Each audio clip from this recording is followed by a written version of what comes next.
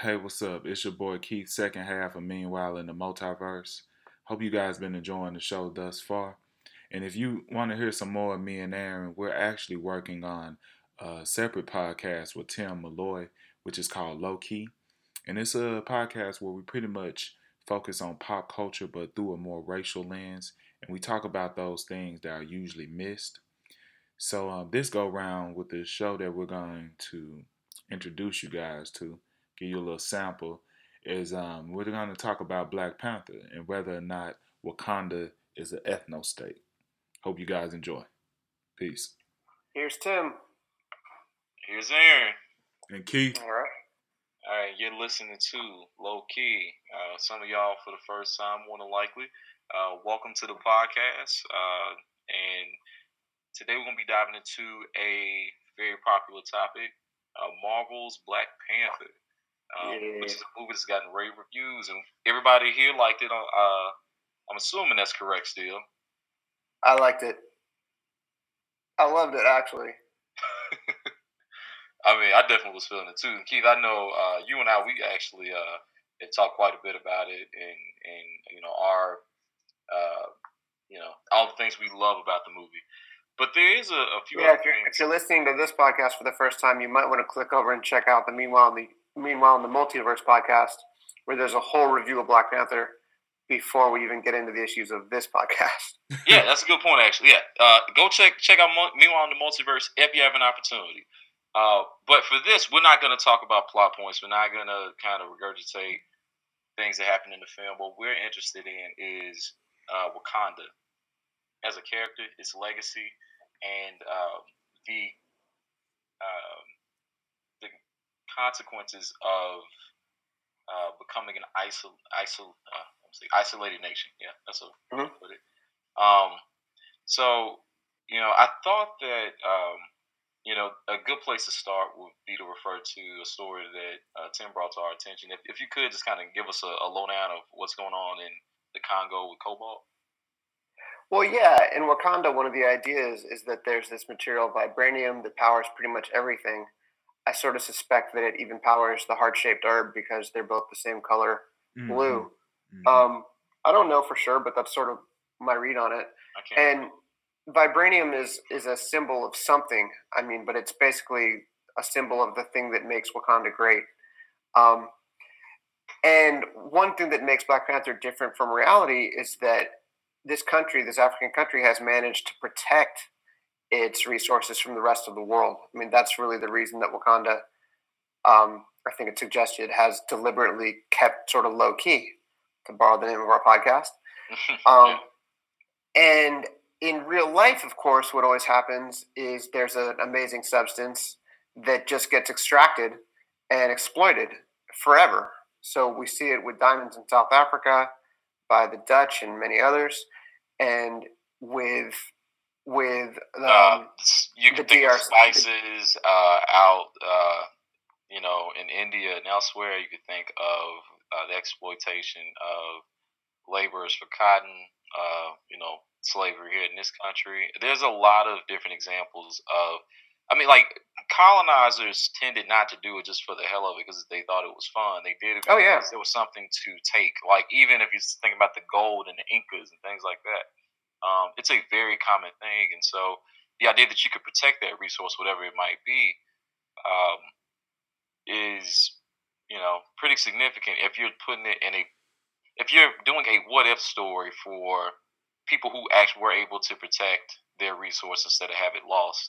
Keith, is that kind of how you see this film discussing that subject also? Yeah, I kind of see it the same way too, especially when you put it in the context of, like, if that nation actually existed and they see all these other different nations and countries around the world that had certain resources, like you said, like the Mayans with their gold and American cotton and things like that, and they had it taken away from them. And I can understand like Wakanda as a fictional nation feeling like everything in their livelihood would be taken away from them also, from Europeans or imperialists. I thought it was really funny, just while we were getting ready to talk about this, funny is not really the right word, but when we were getting ready to talk about this, coming across the CBS News article that I believe was based on I want to say an Amnesty International study. Yeah, exactly. Yep, from 2 years ago.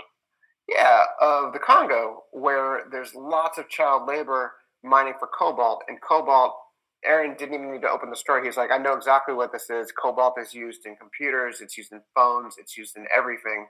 It basically is the vibranium of the modern world. Of Silicon Valley and everything else is, jumping off and becoming ultra rich. And I just looked at like pretty much every product I like and own, from like my Apple computer I'm on right now to whatever else, and realized like, oh yeah, there's a very good chance that a child in the Congo went into a river and basically panned for this, like a 1840s miner in California. Yeah, children as young as 4. Damn. Without any labor protections, obviously, or anything like that. And when questioned about their supply chain, companies such as Apple and Dell and so on have said, well, I mean, we have asked the people who are contracted to pull these minerals for us to not use child labor, and we've gone through the kind of legal red tape to be as compliant as we're asked to be. They buy this material from this Chinese company. I forgot the name of it, but basically they're far enough removed legally. All these different companies will never be touched with any sort of international trade constraints from their use of child labor. And yeah, I don't want to say to be fair or exculpatory, but to sort of understand it better, if you did send any of us in and said, fix this, looking at the actual situation, you would kind of be at a loss as to what to do. I mean, I think you would have to spend so much money bringing in people, certainly taking the kids out of those jobs and putting adults in those jobs, and then having somebody regulate this all the time, and pretty much eliminating. Actually, I guess I do know what they have to do. You really have to eliminate the middleman and have all of these countries go and have all of these companies go and spend the money themselves to do it. But who wants to do that when you can pay these kids almost nothing? Yeah, and hopefully CBS News only does a story every 2 years, and then the rest of the time you're off the hook. Well, I mean, hopefully there's no legal ramification the way the system is set up currently. The only thing that would affect them is dollars. If people said, I see this story and I'm so just disgusted that I'm not going to use your products anymore, that would, get things started. But that's just not the place that we're in. Yeah, and, the exploitation of people or the lack of care towards them is very similar to what we see from the people of Wakanda to what's going on around them in the world globally, in the fictional story that's set in Black Panther. Another thing with that, like, kind of like what you're suggesting is people boycotting it or not spending money on those particular products. I mean, I feel like a lot of people don't even know what cobalt is. Well, even if you did, I'm actually one of them. It's present in everything. Yeah, but most people wouldn't even know that. And then also, I think that people just turn a blind eye to something.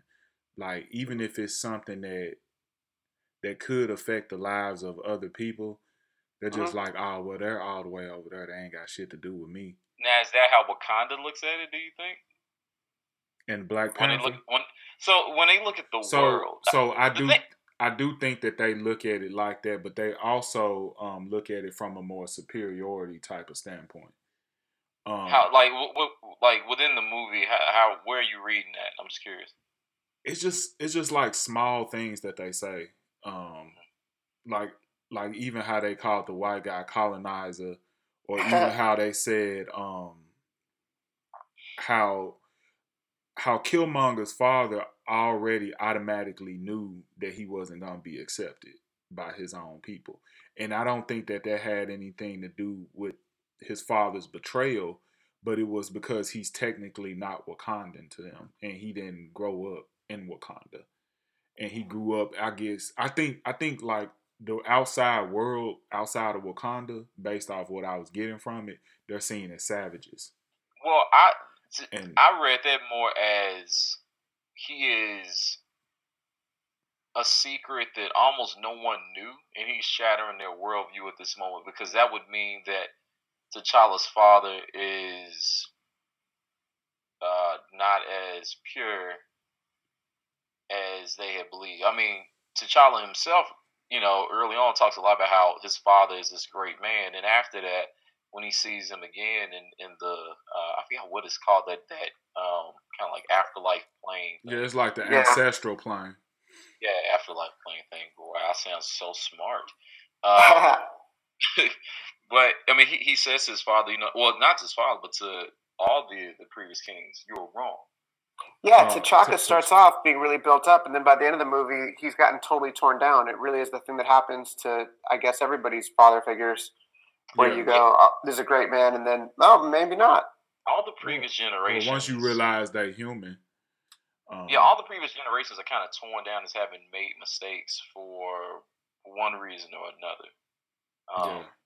Now, the thing that was interesting to me, because Keith, you spoke about how they spoke of white people and called them colonizers and stuff like that, but they don't. Basically, as a white man, I'm offended by everything Sheree says in the entire movie. It's so hurtful. You got to be so angry. You got to see the look on his face right now. I mean, he's laughing, but that's an angry Irish laugh. Yeah, that's like. It's out of laughing my tears. The colonizer, another broken white boy for us to fix. She gets all the best lines. Yeah. Except for one of those. That was, you could tell that was written back in 2016. Yeah, you could tell. Because I don't think people say that anymore, right? They might say it in a more crude manner. But then again, I don't even know what people still say low key, so. Hey, nothing. You know what? We gonna rock it anyway. Look, it wasn't taken. No phrase lasts forever, so. But so yeah, I do think that they felt like they were superior to the rest of the world. And not just because there's also this thing, and I'm not speaking for every African in this world, but there's also this thing with Africans that think that they're somewhat superior than African Americans. And I'm sure you've experienced it, a lot of us experience it. And it's even, vice versa. Some African Americans feel like they superior to Africans and they, they won't have anything to do with Africa or their ancestry. So it's kind of like both ways. But there is a certain arrogance that comes from the Wakandans in the film that I don't think most people like notice it, when you just first watch it. I've seen it a couple of times. But I think that also add to why they didn't want anything to do with the rest of the world. Well, so I guess that's the question. Nakia, is it Nakia or Nakia? Lupita Nyong'o's character. Yeah. She speaks about needing to stand up and help people outside of Wakanda. Yeah. And it seems like, and I'm not certain, but like this movie seems to be focusing that particular from the Wakandan's perspective, that hand to kind of assist the world seems in particular to the African diaspora. Now, they come to the United Nations and it seems a little more wide open, but I guess the thing that interests me in this film is, are we, the Wakanda that we're seeing, will we consider it in a vacuum to be an ethno state? Interesting. Now, can you define ethno state, like, completely? Just for people who don't really know what that is. Essentially, it is, if you were to achieve an ethno state, it would have a uniform, not just national, but ethnic background for an entire community. Like, the idea being like everybody, there's no such thing as assimilation. Everybody is pretty much the same, and you all have the same values. You all look the same. I mean, kind of like Richard Spencer's wet dream for America for white people. Spencer, yeah. So Nazi Germany would be the bad version of an ethno state, right? I don't. Is there a good? I guess is there a good version of an ethno state? I don't know. Yeah, fair point. So as somebody who believes in so-called American values, I would say, well, good ethno state seems a little oxymoronic to me. Well, there's some. I think it's like there's some when somebody's coming from a position of oppression where they're like, we got rid of every other race, now we are the pure white race. That sounds really insidious and awful. But like, I'm reading a book right now about, and I won't go too deep into this, but I'm reading a book right now about Native Americans and the Osage tribe, and like, if they'd been able to maintain an ethno state and had been able to cut off their communication with the whites, probably would have worked out much better for them. And they certainly did try to like keep their own culture going, and were constantly undercut. So I think the notion of an ethno state becomes more attractive when you've been a victim of colonization and when you've been a victim of people coming in to take your resources. I think ethno state, like as a goal, can only make sense if you know you can protect yourself from outside attacks. So pretty much Wakanda is the nation that the world that the Nation of Islam wanted to create, when you think about it. But even to Tim's point, so if we're talking about Native American peoples, and I'm not well versed in I'm sorry, go ahead. I'm not trying to do the thing where like, let's talk about every single issue and dilute the issue that we're talking about, which is specifically an African country. This is a good parallel, actually. I think. All right, I'm not a historian. I'm just throwing this out. I'm just putting out that disclaimer. But I think in a situation where you see these, what do they call the different lands given to indigenous people by the government, where they're supposed to be left alone to their own devices, Reservations? Reservations, yeah.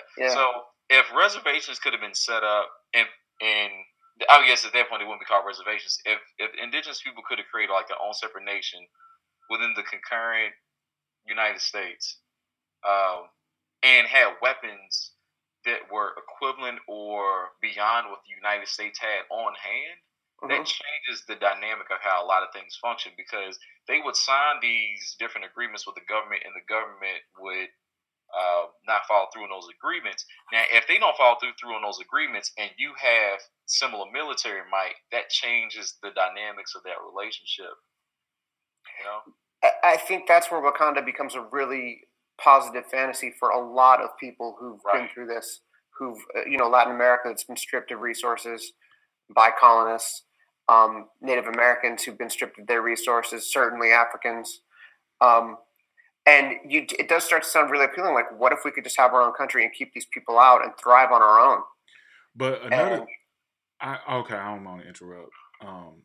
But I was just thinking to add to your point. So, what is the downside of an ethno state? Because it honestly, in a sense, it sounds pretty nice. But would you have to, in one way or another, have to oppress the people of that state?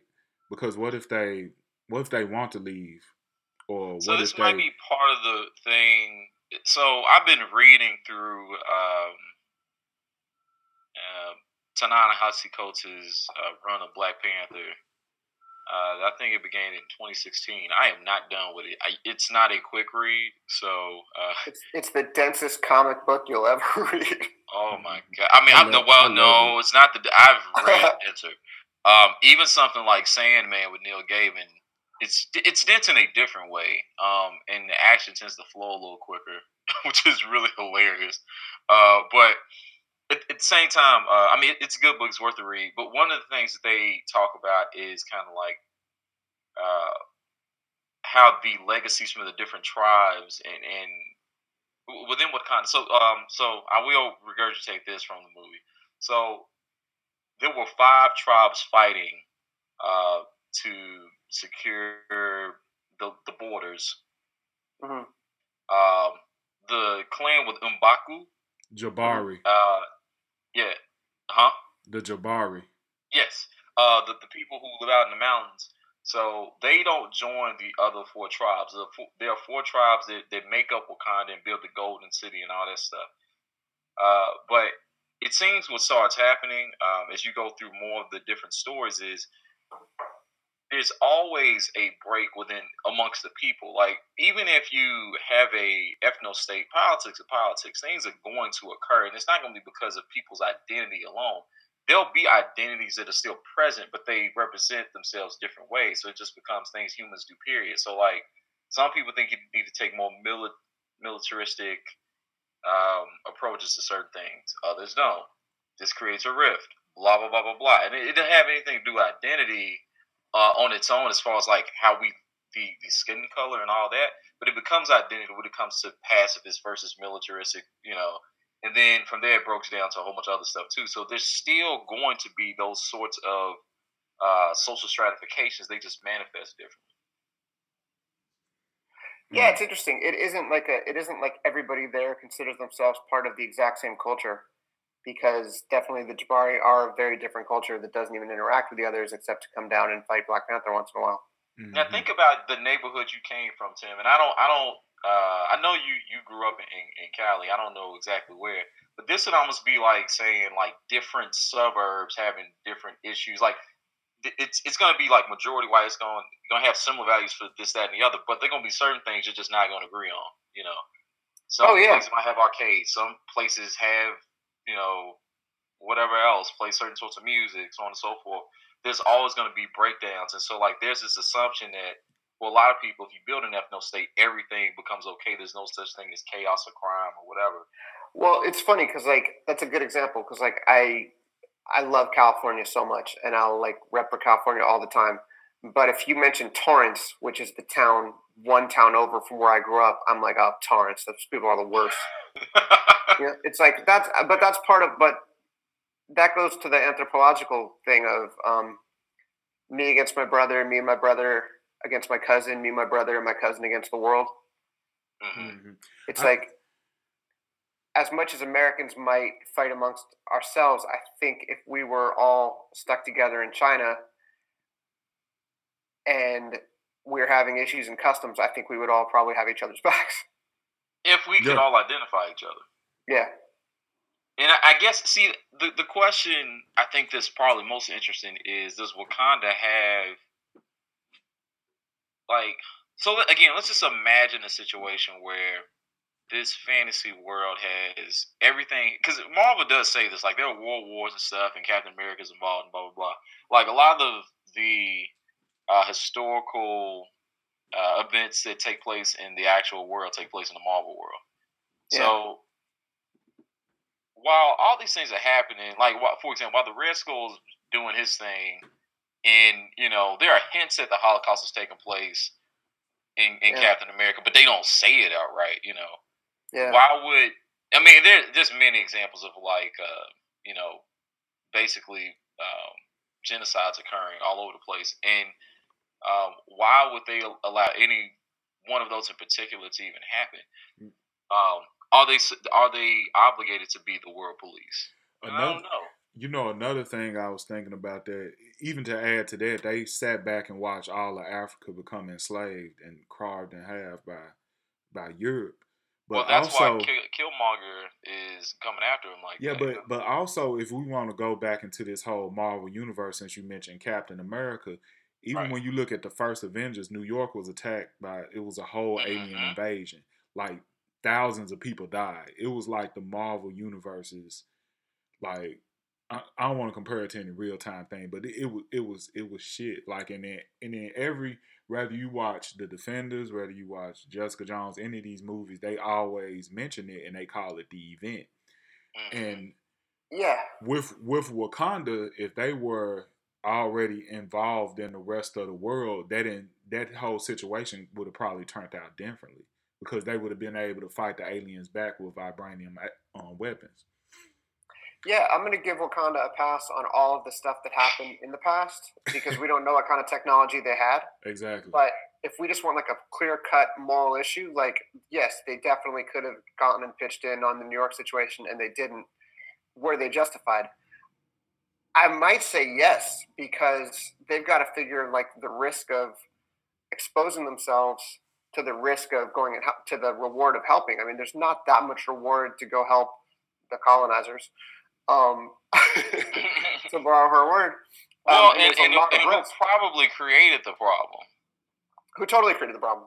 Like, if you go back and look at the Avengers, a lot of this stuff was totally avoidable. And if they did have the intelligence, and when I say I'm not talking about IQ, but I mean like the kind of the information, like spies everywhere, letting them know what was going on, then I might sit back and come pick up the pieces after everybody got through fighting and exhausted themselves. Yeah, another thing I was thinking about now that y'all mentioned it, in a sense, it's kind of like a double edged sword because also in most of the Marvel movies, everything that's usually fought over is like some type of technology or some type of way to make super soldiers or anything like that. So vibranium would have just been another thing for people to try to fight for, or they can fall in the hands of the wrong person. So maybe that's Well, a I guess it's good not clear justifiable why reason. they don't want intervention. So, like for example, at the start of Black Panther, when they're in Oakland, we don't know what they're planning. All they show us is clearly around the time of the Rodney King riot. Um, and they're loading up weapons, and they got some vibranium with them too. So I don't know if they're finna use some of that vibranium to, augment a weapon or whatever. But they showed cops, they showed weapons, they showed vibranium. Were they about to go after cops? Perhaps it's unclear, but like there's a militaristic tone right there. So I feel like the parallels there. Did you feel this, that the parallels to the actual Black Panthers, the real life Black Panthers, were like so overt that there was no other way to look at it? Yeah, at the very beginning. It's in Oakland. Definitely. Yeah, that's totally intentional. That's also where the director from, so that might also him paying homage to where he from. Man, he always gonna play his movies in Oakland. His first movie took place in Oakland, and I think Summer Creed was in California too. Yeah. I mean, I ain't even seen the movie, and I know that much. I still need to watch that movie. I feel ashamed. Yeah, you should be ashamed. What they had to double down on? Nah, it's like to me, Creed is like a black superhero movie too in itself. It's kind of like I don't know. It's like the same thing, really. All right, let's go back to the topic because we'll be on that forever. Okay. Yeah, all right. Blah blah blah. Oakland, Rodney King, right? Okay. Yeah. So, I mean, what did you guys read from that? Did you guys think that they were about to go use the weapons to attack the cops, or like what did y'all see in that scene? I think they were definitely going to try to uplift people who were downtrodden in some way. Okay, so why would Wakanda stop it? My read was T'Chaka is so committed to this idea of Wakanda first and isolationism that even if they were going to do a good thing, he's not going to get involved. Yeah, that and they stole vibranium, and that's a no. Yeah, that's true too. Yeah, so I think it's really the betrayal part. Why did he choose to work with Claw? That was kind of confusing to me. I didn't get that. Well, I think it's because I think it kind of makes sense to me. Like he wanted it to seem like the vibranium was stolen, which it was, and that way it would be sold off into the streets. Because but so he probably found like that would be the best way for him to do it without being noticed that he was connected to it. Yeah, but you're working with. I'm just putting it this way for the sake of making the argument from their perspective. But you're making a deal with an oppressor who you feel like you can't trust. But essentially, is Claw an oppressor more so than he just an opportunist? I think that Claw really just doesn't give a fuck. I'm talking about from not Claw's perspective, but from their perspective. Like, why would they choose to work with him? What is the advantage? I don't think what's the brother's name? Killmonger's father, huh? We just gonna call him Forrest Whitaker. No, not Forrest Whitaker. The brother. What's the brother's name? No, I'm sorry. No, it's not. It's no, it is N'Jabu. Killmonger's dad. And N'Jabu, yeah. So I've been saying it wrong. I don't think that it was. Of course, he felt like he couldn't fully trust Claw, but he also know that Claw is just an opportunist, and he wanted to get his hand on vibranium. So in a sense, he felt like they can spark a deal, and both win at the end. And he probably was going to eventually. He's relying on Claw stealing it, but not him going back and getting it himself. Is that what you're saying? Exactly. Oh, okay. Right, and then essentially his son uses Claw for for his own little thing too. So Claw was always a pawn. They did a good job of showing that because as soon as he's about ready to get on that plane, he takes alcohol. And he shoots his own girlfriend. Yeah. And you talking about no fucks was given. The thing about, was there a point in the movie when you sympathized with Killmonger? When you were like, he's actually right? Yeah, I kind of felt that way a lot throughout the movie. It was tricky for me to watch that because I feel like a lot of that movie, it's like, it's not my place to make judgments about what people in this movie do. But like, this is like, as a white person, I should sort of just like sit back and watch this play out and listen more than I talk. So it's taken me 4 weeks of thinking about this. But I did feel like they kind of unfairly stacked the deck against Killmonger because his fundamental point that we should be supporting people who are downtrodden all over the world and help them is right. But then the deck is stacked because he also is an asshole. Yeah, I mean, he kills his girlfriend. And he's essentially evil. But but he's not just evil for the sake. He's really just exactly like Magneto in a sense. Well, I think the reason I didn't call him sympathetic is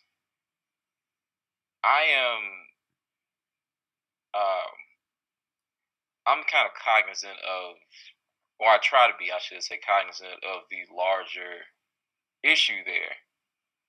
In that one of the reasons that the world continues to be in so much strife, like if you looked at, this is very true for a lot of Asian relationships, Middle Eastern relationships, and even a lot of the stuff that we see today in our country as far as the history. Somebody has to not really let go necessarily, because you don't want to forget the eras of the past, how somebody has done you wrong, but there has to be a point at which somebody says enough blood is enough blood. Like, one of the consequences, or one of the stories that you see repeated oftentimes in manga, like shonen in particular, is that adults tend to pass down the legacy of violence to their children, and so it just goes generation to generation to generation. But at the same time, he wasn't raised by his father. America raised him. All he did, like he said, he learned from his oppressors. And like, and it's I'm pretty positive and stuff like that too. But there's also that whole concept of like, you can always take the better route and the more positive route, and the more humanistic route. And I think that's great. But that's also assuming that your oppressors are the same way. Well, but here's the thing though, like, because it's motherfuckers out here that will wipe out a whole group of people and not even bat an eye. And we've seen that throughout history. At least as far as the film goes, his father, his father, we didn't see the way his father's disappointed when they meet in the afterlife of what he's turned out to be. But it's not like his son didn't have his text. He did get to know that his father was militant, and that his father had things he felt like had been historical wrongs from white people to black people in the United States, and felt like likely that stretched out beyond, and turned to a global catastrophe, certainly. But yeah, like you could, somebody has to say enough is enough. Like, it takes real leadership. It takes a lot of grit to be the person to say, we're not going to continue this violence. Because at some point, it has to stop. Like, somebody has to stop hating the other person. Like, otherwise, the cycle will continue to perpetuate forever, That's part of why you have some people at least attempt diplomacy, Yeah. So, I don't know, man. It's complicated. No, I feel like I feel bloodthirsty now. So with that being said, just to kind of that was something that we kind of brought up, but we didn't really touch on too much. But with Wakanda being in this world, being such a powerful nation or whatever, should they police the world? Yeah, that's another question. It's like, should they? The one hand, you've got it's Mujabi. Mujabi is basically going to use it's Mujabi, right? Oh, what are we talking about? Mujabi's in Oakland, right? Umjabu, I believe. Umjabu? Okay. Something like that. So he's going to use kind of like, let's say, terrorist tactics. Let's say like outside of the military tactics to do this. But then there's another role that kind of could play, which is not that, but policing the world. And I think they're definitely taking a position of like, we are not going to take that. We are not going to take on that role. And then you've got kind of the nice version of all of it, Nakia, Lupita's character, who's saying like, we're going to go out and help the world. We're going to educate the world. We're going to provide aid, but we're not going to get involved in military affairs, it seems like. So, yeah, I mean, her influence to T'Challa is pretty clear. The mid-credit scene where they speak to the United Nations. The thing is, we're no longer going to hide. We are a lot more than what you believe we are, and we're going to be taking a leadership role going forward.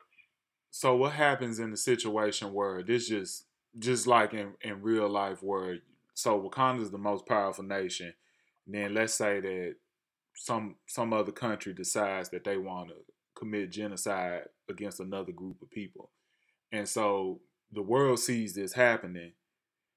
Should Wakanda step in? Or same thing with America, like we see certain things come that happen that's heinous and things, and some situations we stepped in, and we stepped in for rather it was altruistic reasons or some type of gain for us as a nation, but either way we felt like we had the need to step in. Like is that necessarily right? Because eventually I feel like you get to the point where like you the daddy of the world, and you gotta, if somebody step out of line, you gotta whoop their ass and make them sit in the corner or whatever. And then before you know it, you telling every country around the world what they should and should not be doing. Yeah, and I think so. I'm not certain that that's the reason Wakanda has been hesitant to take that leadership role. I mean, the one thing that's interesting to me is, well, I mean, there are many, but Ryan Coogler originally said that this movie had a 4-hour cut. I'd be really curious to see what was taken out because it seems like some of the reasoning for their isolationist views would be more clear in a longer cut of the film. It could be so many reasons though. Yeah, and I don't know if it's the same reasons as in the comic. I mean, it's always about like protecting, but it's like protecting Wakanda from what? And also there's always these hints of like colonists coming in trying to do this and do that. Also, there was while we talking about when we mentioned ethno states, there was that one scene where Killmonger had mentioned, how they sitting here looking all high and mighty, where there's people that look just like them around the world that's suffering. And then that's when T'Challa said his duty is to his people, and he said then like all life started in Africa, so ain't all people your people? That's what I mean. Yeah, global stuff. And so there's also, I know I'm going like completely left field with that, but that goes back to my theory that Wakandans, I guess low key or subconsciously think that they're superior to the rest of the world. In a sense, they kind of alien to everybody. Yeah, and I think it's because I almost said that. And I think it's because of their exposure to vibranium. Because even if you go back to the beginning of the film, they said how the vibranium had mutated the plant life too. Mm-hmm. So if everybody eating these plants, they don't even know where this meteor came from. It came from outer space somewhere. And it might be something that influenced them biologically as people, and to where like they not only have this advanced technology, they own religion, all of that, but they also have this concept that the rest of the world is completely different from us. Well, I wouldn't say that it's. I think being isolated. It's almost like they're not human in a sense.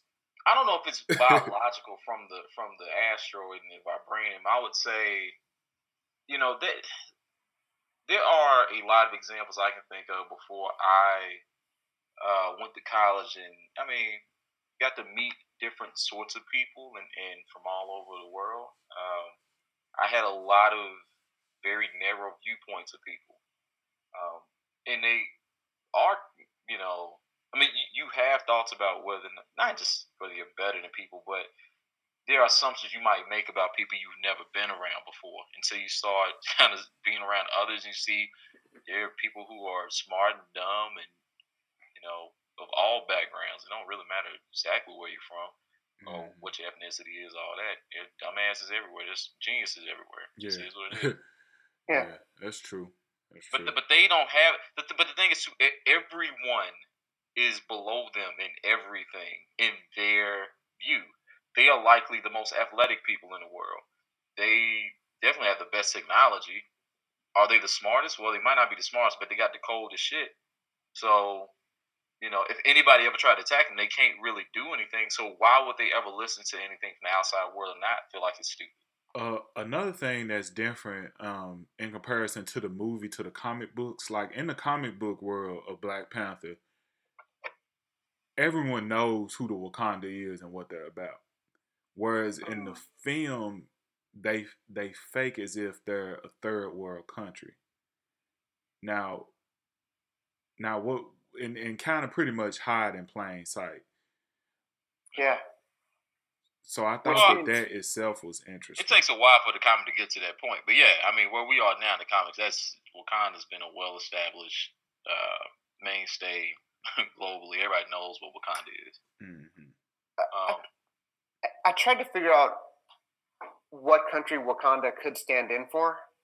Like, what could it symbolize? And by the end of the movie, and I might be totally wrong, but by the end of the movie, it felt like it's obviously standing in for the United States, because they're basically rejecting the Trumpian idea of we're going to build walls, we're going to isolate ourselves.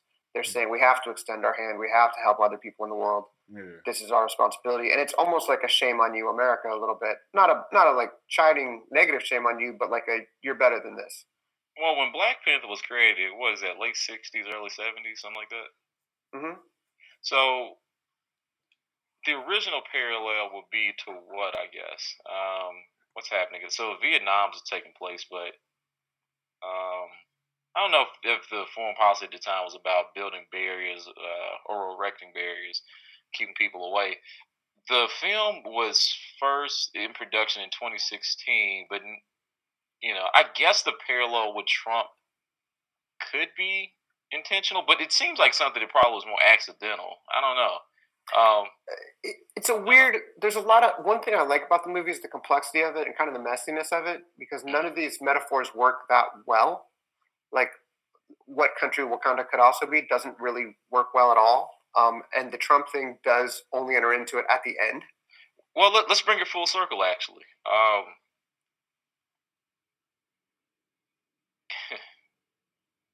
Man, I haven't said it out loud. It's just I'm laughing because this is like totally impossible. But what if people actually paid wages to, like, and when I say wages, like fair wages, like wages, there's a lot of reasons what I'm about to say from an economic standpoint sounds really crazy. But what if they were going to pay people in the Congo American wages, like minimum wages, to do the things they're doing in those dangerous conditions? Because first off, would it even be like not considered dangerous? There's a lot of additional infrastructure that's even provided. But let's say you don't even do that. You just say we're going to pay you American minimum wages. A lot of those profits go straight down. Not that they won't make a lot of money. It's just ain't going to be as much as they have in making hand over fist. If you did that, even in considering the previous exploitation that's historically been done, that would do wonders for that area, for that particular country. And there's several examples, not just a cobalt, but all kind of things all throughout Africa. Africa is a mineral mine all around, and none of those resources legally belong to those people. They belong to so-called colonizers. You know, like, they don't reap the benefits of having those natural resources. So who's to stand in? Hell, a shit ton of Africa. Like, they don't benefit from having the natural resources present there. It didn't even take globalization. That shit was happening centuries before. They put legal things in place in those nations where they established their own government and said, now it's all our shit. And our international law from the West oversees or supersedes, your current laws. We don't care. This is ours now, and it'll continue to be ours, and we'll continue to trade with it in the markets and this and that, and just put our stamp on it. It'll never belong to you again. We'll never pay you a fair amount for this. Period. Mm-hmm. So who's it stand in? The continent itself. The entire continent. Feels like it. Because I can't. If you really are going through it, and this would be a great time when we bring in an expert to break this down for us, but particularly when it comes to places like Silicon Valley, it's not like they get the things that they need to build these sets of technology from California. Right. Like, all this stuff comes from Africa. Well, yeah, we always do talk about, like, California always says, like, oh, we could just split off from the rest of the country and we'd have the 8th largest economy in the world. Not by ourselves, we wouldn't. Yeah, so if California splits off and then the United States government says, oh, that's fine. Hey, China, who, like, you have a company over there who owns most of this stuff in the Congo, we're going to impose a shit ton of tariffs on cobalt. Mm-hmm. Bring it over here if you want to. Now, you could do it, but then you'd have to, price your products, you have to mark them up quite a bit to make a similar profit. And consumers are going to go for that, blah, blah, blah, blah. We see the ramifications there. Anyway. But yeah, essentially, the reason people make such a paint Wakanda with such a broad brush for the African continent is that particular reason. None of the natural resources belong to the continent itself. Through all this legal machinations that have been built up through colonization, nothing belongs to them. And what does belong is, a drop in the bucket. You know, and that's not fair. There should never be a situation where a 10-year-old kid is the primary owner, mining diamonds in dangerous conditions, and he's making maybe a couple of American bucks a day. That's crazy. So, I mean, if the U.S.'s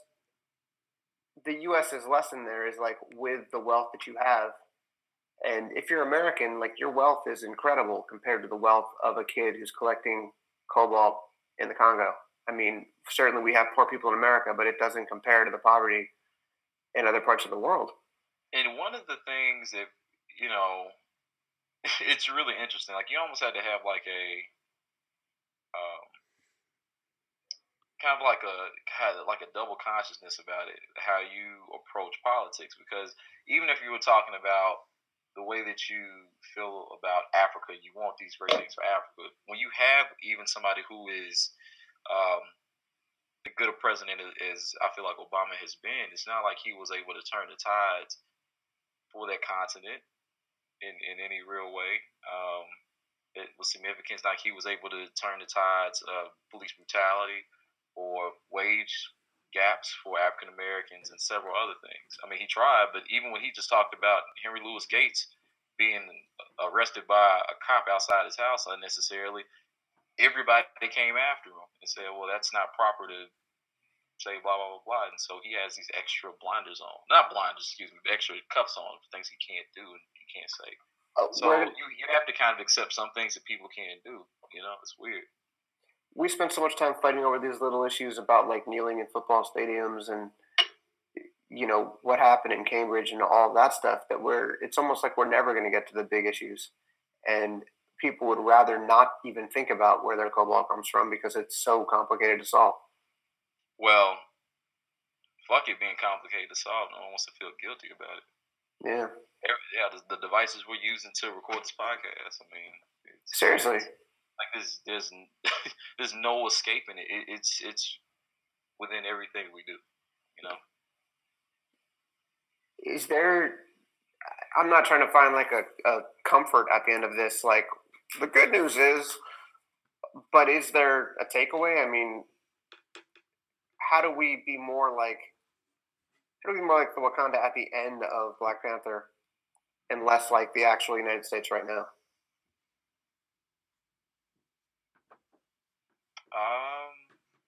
Well, I think the answer has to start with not being afraid to have a conversation. I mean, one thing that is really interesting to me, and we don't have time to jump into it because we've gone pretty long already, but Ta-Nehisi Coates does a great job in his run of Black Panther of describing all the responsibilities of a king. I mean, it's the first rule of government typically is to protect your people. The way you do that through force, through soft power, through persuasion, like how does that function? Is its own thing. But the first thing that's present for any of that to happen is to not run away from the conversation and not realize that having some of your comfort means that other people have to suffer. Mm-hmm. And if you want people to suffer less, you have to give up things that you have now. Mm-hmm. Or at least the comfort of some of those things. Goods won't be as cheap. Blah, blah, blah, blah, blah. So on and so forth. There are sacrifices that would have to be made that you might not want to make. Mm-hmm. And that was true for white people during the Civil Rights Movement who did choose to, come out and say they felt like things need to change.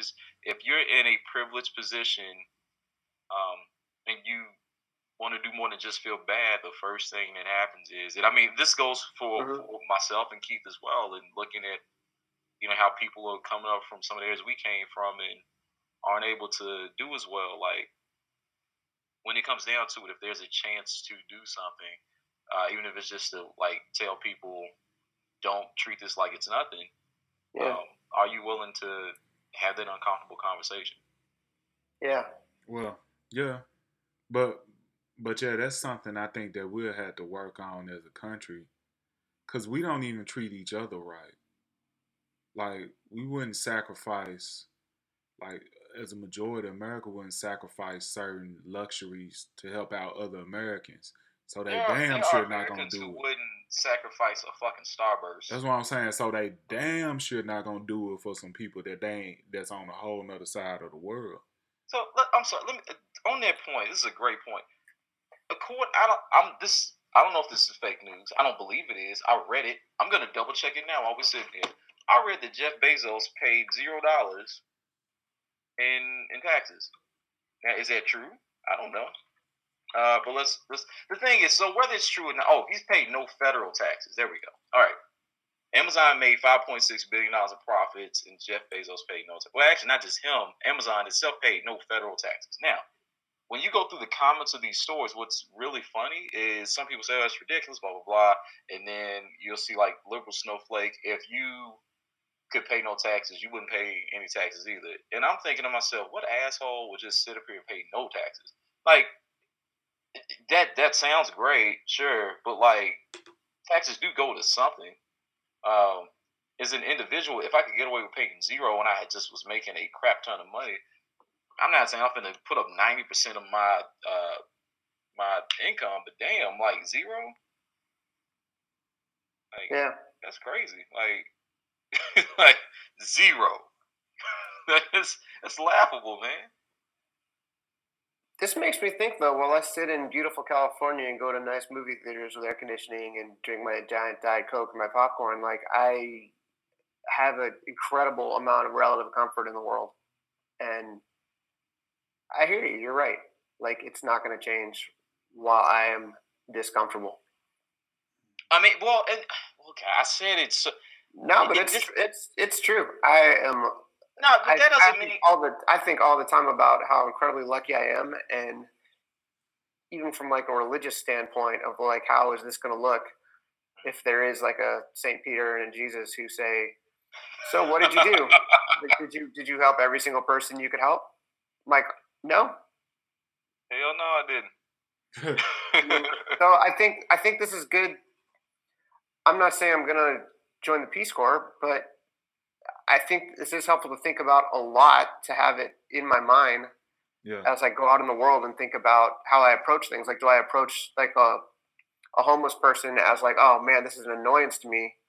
Or do I approach it as, this is something where I can be of small service to someone else? Well, first off, I think to add to that is that there's this, I don't think this is just an American thing, but there's this whole concept that everybody feels like they're just supposed to be happy, like all the goddamn time.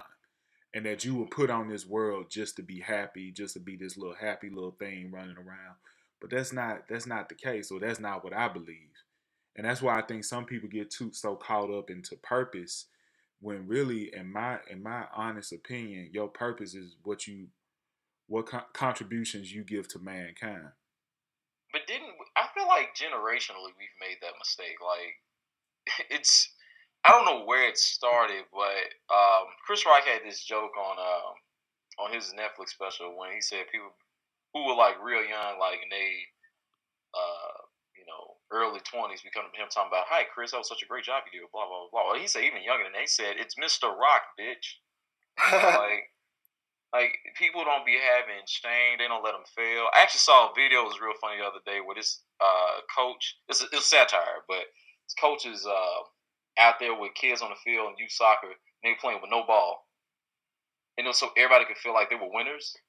And which I was kind of confused. It was like, well, even in this parody, like, how does the goalie know we did this thing or not? Like, it was stupid. But it just, we don't do things to allow each other to feel sympathetic to one another. We don't talk enough about failure, and how that's not a bad thing. And how and how you just really gotta go through stuff. Like, recognize the negative things, recognize it, don't dwell in it, and just keep moving. Really use it as something to make you stronger. Like, everybody just want to be happy. Even when people talk about religion, they be like, "Oh, God just want to, God wants me to be happy, he wants this." I'm like, where did you read that? First and foremost. Yeah, I mean, I don't think the Bible says that in particular. It does, never. God don't care how happy you are. God wants you to serve. He's more concerned. Yeah, he's concerned with that, and he's concerned about your holy soul. I'm sorry, I got too religious just now, but that's. But it's a good like shorthand metaphor for almost anything. Like I'm happy to take it from the religious standpoint too. I know that like there's people listening who are totally tuning out like every time we say God. but like every religion is basically think about how you're treating others. Exactly. Yeah, I mean, there are tenets at the very least to say, like you could put up on a board a religion. I saw something that had a good example of this. I'm making this up. This is not what it said, but just don't be an asshole for the sake of being an asshole. Like, that's what a lot of them come down to. Exactly. So some people are that because it's apparently cool. All right, we about to come up on the hour, you guys, y'all. Yeah, so let's. I think, man, wrap it up. This has been fun. Yeah. There's a lot more to say. We will have plenty more things to say in future episodes. We're gonna. There's so many really cool things we're possibly going to talk about. I know we talked about Gotham by Gaslight possibly being a future episode coming up, and I hope we do that one because there's a personal story with one of our hosts that I think you guys will really enjoy. All right, so see you guys next time. Really excited. Hope you enjoyed the conversation, and hear from us soon. This was good. Thank you. Yeah, of course, man. Peace.